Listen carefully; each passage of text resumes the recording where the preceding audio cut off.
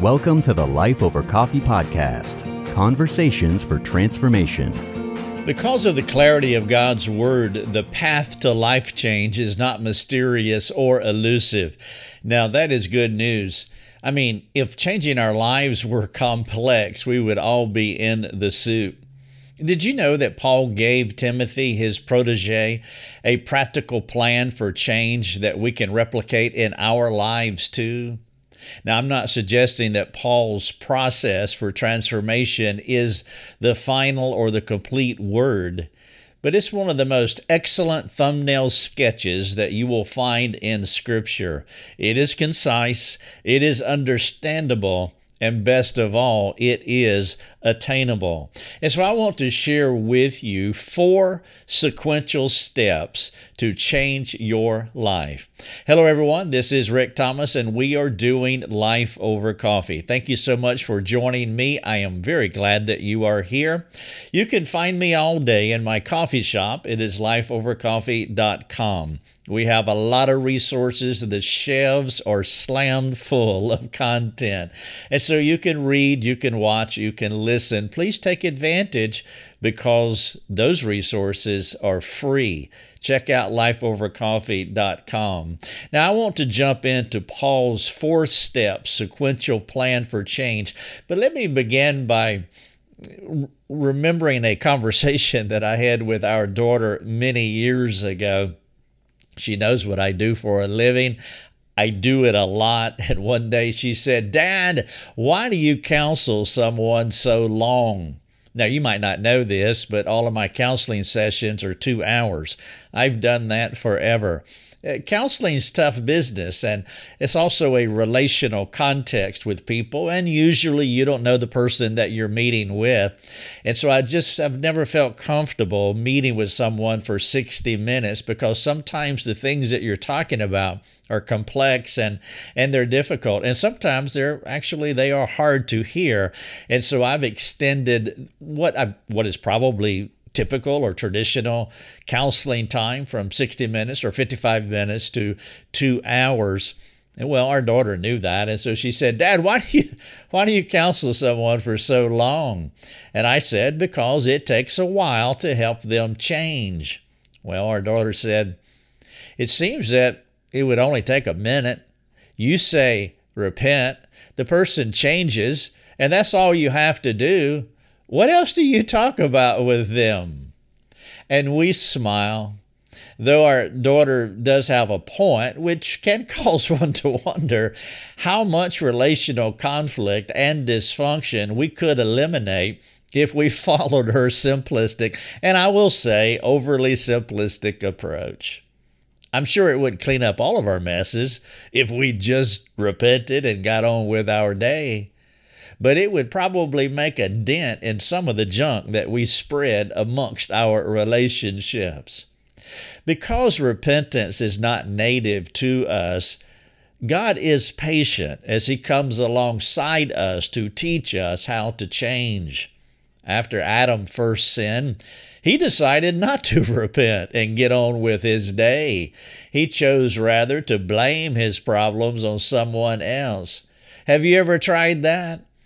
As sons and daughters of Adam, blaming, rationalizing, justifying our problems away, those are just some of the things that tempt us as we adjust our fig leaves. Mercifully, God perseveres with us by not allowing us to stay tangled in our sinful isolation, creating a duality. Who we are in reality versus the person that we present ourselves to others, hoping they might like that version better than the person that we know ourselves to be. One of the primary means of grace the Lord uses to help us to change is His Word, which brings us back to Paul and what he was teaching his young protege, Timothy. He highlighted how God uses His Word to change us by laying out a 4-step plan for change. Now, my intent here is not to be as simple as our daughter was by suggesting this is all you need. No, it's not. I know better, you know better. But this is a working thumbnail, and I trust that it will stick with you for the rest of your life, and it will stick with you if you start applying it on a daily basis. Now here's the passage that I'm referring to. It is 2 Timothy chapter 3, verses 16 and 17. Paul said this, "All Scripture is breathed out by God and is profitable for teaching, for reproof, for correction, and for training in righteousness, that the man of God may be complete, equipped for every good work." Now, the words that I want to focus on here are just for teaching, reproof, correction, and training, in that order. And that is my 4-step process for change. Now, I realize for you exegetes that the point of the passage highlights and elevates God's inspired, sufficient, plenary, authoritative word. My aim here is not to devalue the text purpose. I'm not going to do that. But what I want to do is I want to turn it over again. I want to look at it just a little more practically. What if we highlight those 4 elements of change that Paul laid out for Timothy? What if we applied them to our lives? If you try this at home, I promise it will change your family dynamics. So let's begin with teaching, and then we will roll slowly through the other 3, reproving, correcting, training. And we're going to ask a few insightful questions along the way to ensure that we're making those tweaks that will glorify God, transform us, and impact our relationships. Now, by the way, I have a lot of questions here, and let me go ahead and give you a spoiler alert. When you get to the call to action part at the end, well, the call to action will be all the questions that I'm going to ask you throughout. After God had regenerated you, now I am assuming that you are a Christian. I realize that most of my audience is what we say born again, but also recognize that everybody that watches our videos or listens to the podcast, reads our content, they are not believers.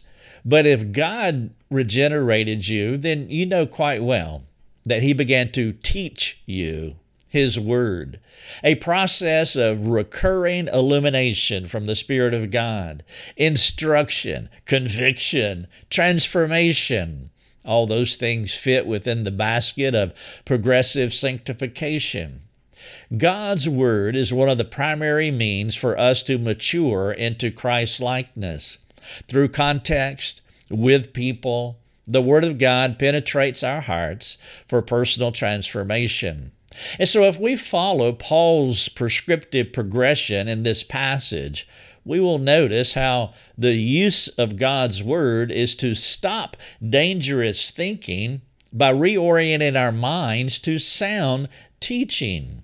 As noted in what I'm calling here the Timothy template, the Lord terminates inadequate teaching by reproving us. You see how teaching and reproof go together.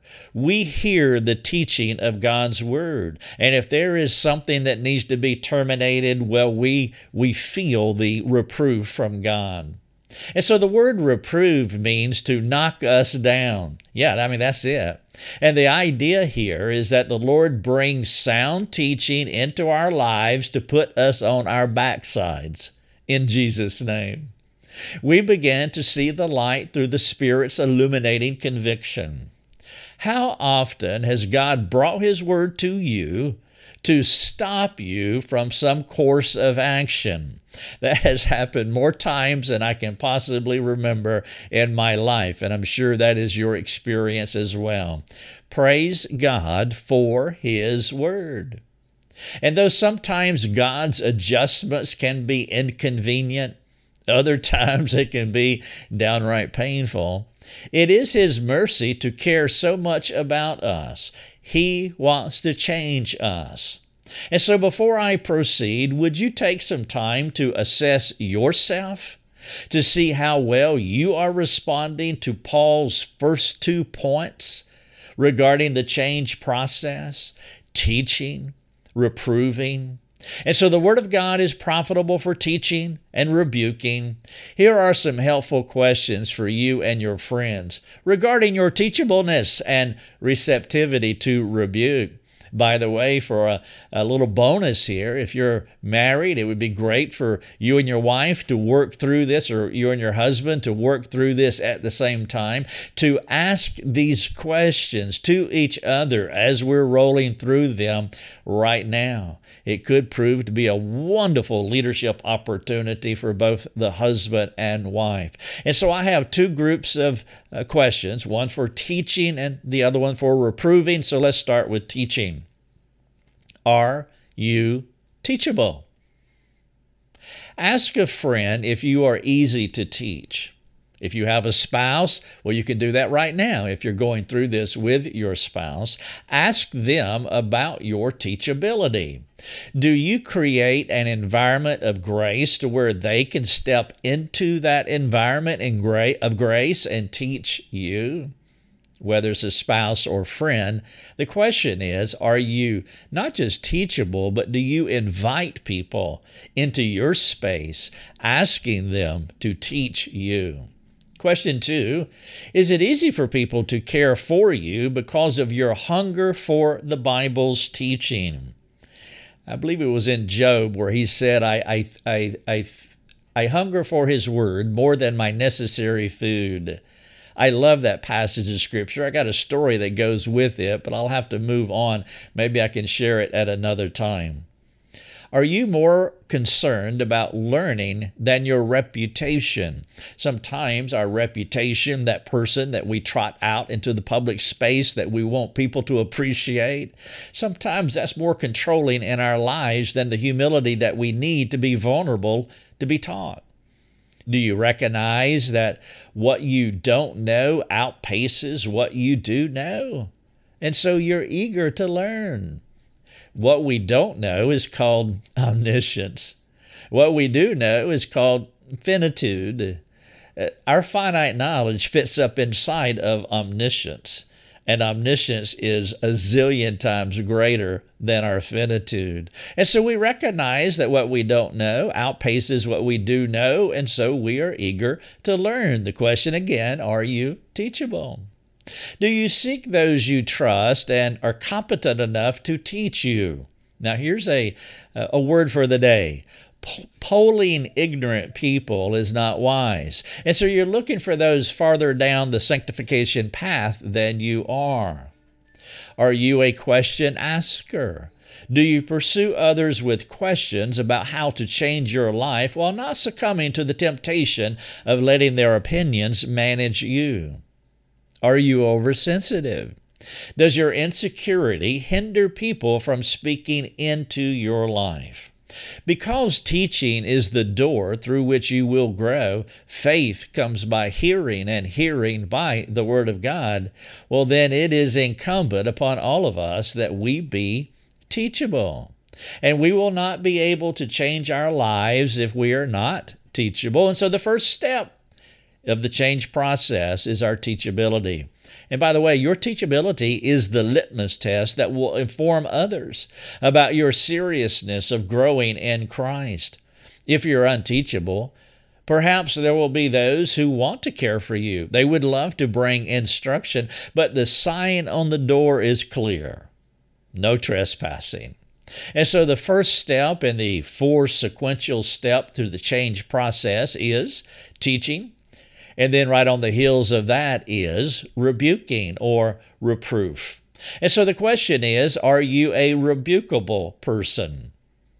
And maybe those are the only 2 questions that you need for today. Are you teachable and are you rebukable? Wouldn't that be a great t-shirt? I am rebukable. Wear it loud and proud. Can you receive the corrective observations of others? When someone reproves you, how do you initially respond? Are you more focused on the person who said it and how they said it, or how you can humbly react to it? Maybe you're asking, Rick, where did you get that question from? I got that question from, well, being a husband. I got that question from by actually doing it. You see, our entire website, 99% of it is what I've produce myself. And what I produce are my daily devotions. And so when I share something like this, it comes from my experience. This is who I am, or this is who I was. And so when I ask you, are you more focused on the person who said it and how they said it, or can you humbly react to it? That may cause you to want to pray for Lucia. I'm doing better. I'm a work in progress. And I don't want to focus so much on what she says or how she said it, knowing that, well, sometimes she will say it wrong. I'll talk about that in just a moment. But the more important thing is where you put the accent mark. Are you more interested in learning before you respond to the messenger and how it was messaged to you? Are you tempted to sulk or go into self-pity mode after someone reproves you? If so, what does your response tell you about your relationship with God? Why is He not all-sufficient? Why is God not all-sustaining in your life? Perhaps fear of man is in play, managed by the opinions of other people. You permit their opinions to control you. That, by the way, also speaks to your relationship with God, or your inferior relationship with God, your inadequate relationship with God. Also, as you think about fear of man or peer pressure, codependency, some people call it, we have a course at lifeovercoffee.com called No More Fear. It's an all-online topical course. We've had a bunch of people to take this course. We had someone just write in today asking if they could use the course to teach their small group. And so we're working to make that happen. And if you have questions about using it personally, or if you want to use it in a larger venue, please let us know. People are really benefiting from it. And one other side note, if you are a supporter of our ministry, you have an extra benefit because, well, you know that we have a private forum that only you can access. And so because of your support, thank you for underwriting this ministry, allowing these resources to go out freely. But because of your support, you can jump on the thread, the No More Fear thread, and you can talk to these other folks, other supporters who are taking that course as well. We're talking about being rebukable. Here's another question. Do you express gratitude to those who love you enough to bring correction into your life? You can measure your relational wealth by the number of friends you invite into your corrective care sphere. All parents should be shepherding their children to become part of this sphere as they mature. We trained our children that way when they were young. Well, guess what? They have arrived. They are young adults, and we were just having this conversation a few nights ago that they are at that place to where now they can bring corrective care into our lives. You can grow up your corrective care sphere by the number of children that you have, and if you train them to care for you, ultimately they will care for us physically, but we want them to care for us spiritually also. And so you can equip them and then release them and invite them into your space, release them from fear of man, and then invite them into your space so that you can be wealthier by having more and more people speaking into your life. Being reproved or being rebuked is tough stuff. Nobody enjoys it. To be willing to have others speak into your life is one of the high marks of Christian maturity. Rebukable people typically have humble and wise perspectives about themselves. They are rebukable because the gospel rightly informs them. Now, being informed by the gospel, it means they were in a helpless and worthless condition before the Lord chose to save them. They were dead in their sins. They were hell-bound, outside of God's grace. Alienated from the life in God was their spiritual condition. The Lord's view of you before salvation was outside God's favor. Nothing anyone could say to you is worse than what the Lord has previously declared about you as an unregenerate soul. And understanding this aspect of the gospel prevents you from fearing what others can say or do to you. I mean, what could someone say to you that is worse than what God has already declared about you? Being rightly informed by the gospel this way releases you from reputation management.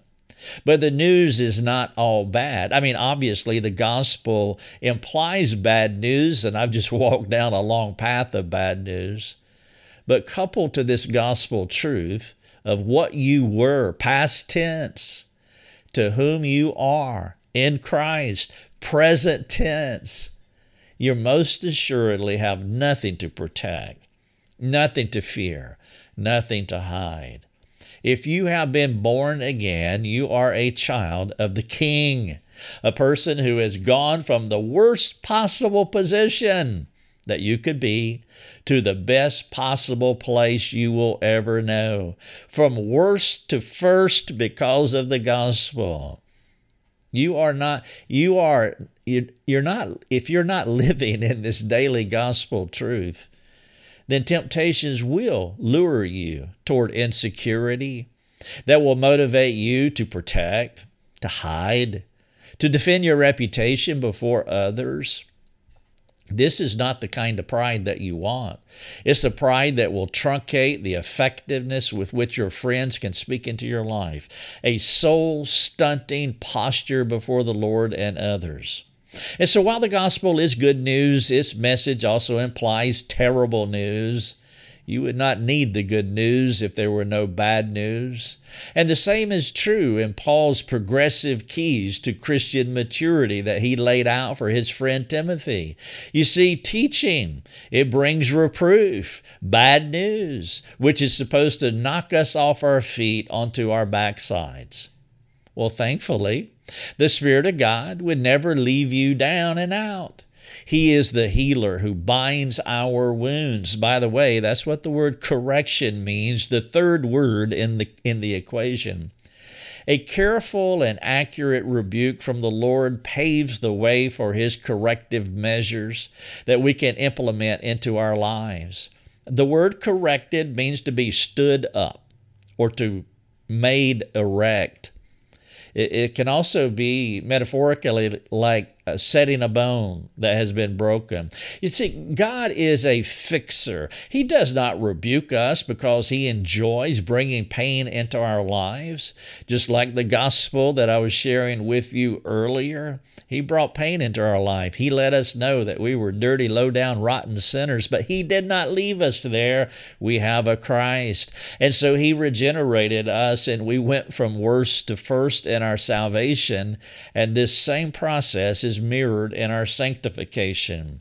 And so God's Word teaches us in our sanctification. It knocks us down, but God is a fixer. He does not rebuke us because He enjoys bringing pain. There is always a redemptive purpose for His correction. If the Lord does not convince you of this, then you will be tentative about receiving reproof. Of course, some will argue that they don't mind the rebukes of God, but it is the rebuke of sinful people that rubs them the wrong way. Now, I understand why people would say this. Typically, it's because of a bad experience, but that is theologically deficient because God uses the agency of humanity. We cooperate with God in bringing corrective care to others, like Nathan did to David, for example. You see, horizontal soul care is a problem for sure. And so I'm not trivializing the complaint, and I'm not dismissing it at all. I have received horizontal soul care that wasn't that spiffy. I mean, it would be great if we perfectly rebuked people, but that is impossible among fallen creatures. Imperfect people reproving imperfect people will have an element of imperfection in it. And though there is a lot to say about wrongful rebukes, the point for now is whether we are mature enough, whether we are hungry enough to find the Lord's rebuke even through imperfect vessels. And we don't want to be too harsh here, because those that we critique for bringing imperfect soul care to us, well, we have done the same thing. Can we learn anything from a poorly given rebuke? We can. if our goal is Christian maturity. I mean, maybe later you can go back to them and help them, teach them. Maybe you can teach them on how to admonish you in a more effective way. And so we're talking about correction here. Here's a few questions to think about. Are you more likely to focus on the reproof or the correction? Where are you going to slide the accent mark? The former tends to be proud, while the latter tends to be humble. Are you more preoccupied with arguing with the rebuker or maturing in your sanctification for God's glory? Do you believe you need others to help you walk through sanctification issues? Do you enlist the help of your friends so that you can change? Do you believe others need you so you can help them walk through their sanctification issues? There has to be a reciprocality among mature friends. You want those reciprocal relationships. There will always be people where it's more unidirectional, where you are instructing and teaching them. I mean, that's what biblical counselors do all the time. But biblical counselors need reciprocating relationships as well. And so we want to invite them into our lives, and we trust that we're building relationships in such a way that they're inviting you into theirs. Would you say your commitment to change is more significant than your commitment to your reputation? Paul's 4 progressive and essential keys to change are: 1. Teaching. I want God's Word to teach me. Reproving. As I learn from God's Word, I expect it to reprove me occasionally. 3. Correcting. To be reproved is a door that leads to correction. And number 4, training. After I'm corrected, I jump on God's training track where I can run my race more effectively. Each time you make it through steps 1, 2, and 3, you will be ready to participate in ongoing training for righteous living. And this process of progressive sanctification is not a one-and-done deal. These steps are recurring and unending until we see Jesus. Each day is a new opportunity to learn, teaching, fall, rebuke, get up, correction, and run a new way, training in righteousness. Imagine what it would be like if the Lord loved you enough to identify areas that could change your life daily.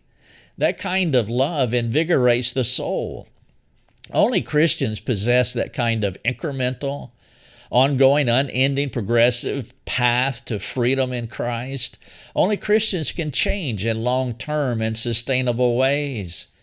Imagine if the Lord saved you and left you to your former manner of life with no way of changing, no chance to mature spiritually. What about if we review? Number 1, teaching. Here's the question. How often do you learn something from God's Word, whether it's from your own personal reading and study and reflection or someone speaking to you? Number 2, rebuke. How often do you let the free conviction from the Spirit course through your mind? Number 3, correction. How often do you benefit from His rerouting correctives? And then number 4, training. How often have you taken a new path to run your race for the Lord? By the way, tied to this is Psalm 23:3. You know it, I'm sure. David said, He restores my soul. And then he explains how we experience soul restoration. He leads me in paths of righteousness for His name's sake. If your soul needs restoration, then the way that you experience that restoration is by walking in paths of righteousness.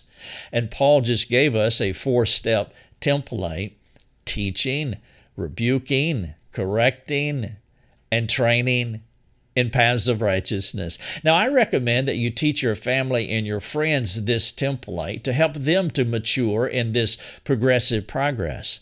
Invite them into your growth plan. Appeal to them to come alongside you so you all can benefit from mutual and reciprocal gospel-shaped care. You're welcome to use all the questions that I've asked you under each step. I recommend that actually you add others along the way. Each person you meet with will add new insights, and the more you work through this template, you'll be the biggest winner of all. One of the best perks of my job is that I soak in sanctification truths every day, all day, year in and year out. The more you teach, the more you will learn and grow. Now, before I wrap up, I do want to mention two traps that does connect to what I've been sharing with you. The first one is bad experiences. Some believers have had bad experiences with other Christians. And in those cases, the temptation would be to map their bad experience over what God could do redemptively in their lives. And so when they hear something like this about reciprocality among Christians, about inviting people into your space for corrective care, sometimes a bad experience can be a person's worst enemy. It can also make you cynical about future grace, always thinking the worst about people's motives. Don't do that. Have faith in God. May your faith in God be greater than whatever the machinations of humanity have been. Let your faith in God's current process overcome the past evil that someone did to you. God's grace can outmaneuver and defeat bad experiences regardless of what those bad experiences were. And so trap number one is bad experiences.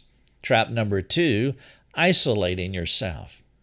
Don't isolate yourself from the community of faith. It is rare for a person to deteriorate in grace if they are actively pursuing gospel-shaped relationships. Isolation is the enemy's victory.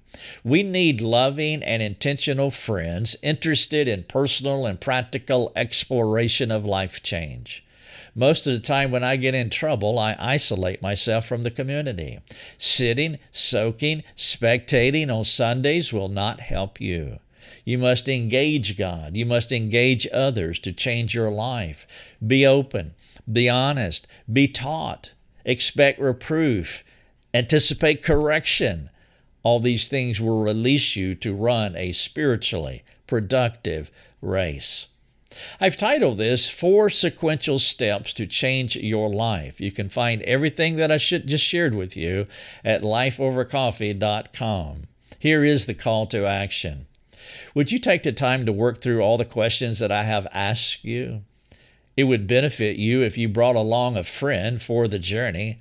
You can mutually encourage each other with some intentional, intrusive, iron-sharpening conversations. Are you ready to do that? Then let's start running. Let me finish with a word from the Lord. Let us also lay aside every weight and sin which clings so closely, and let us run with endurance the race that is set before us, looking to Jesus, the founder and perfecter of our faith, who for the joy that was set before him endured the cross, despising the shame, and is seated at the right hand of the throne of God. Hebrews 12, verses 1 and 2. God bless. Thanks for joining us. Learn more and get access to other resources at lifeovercoffee.com.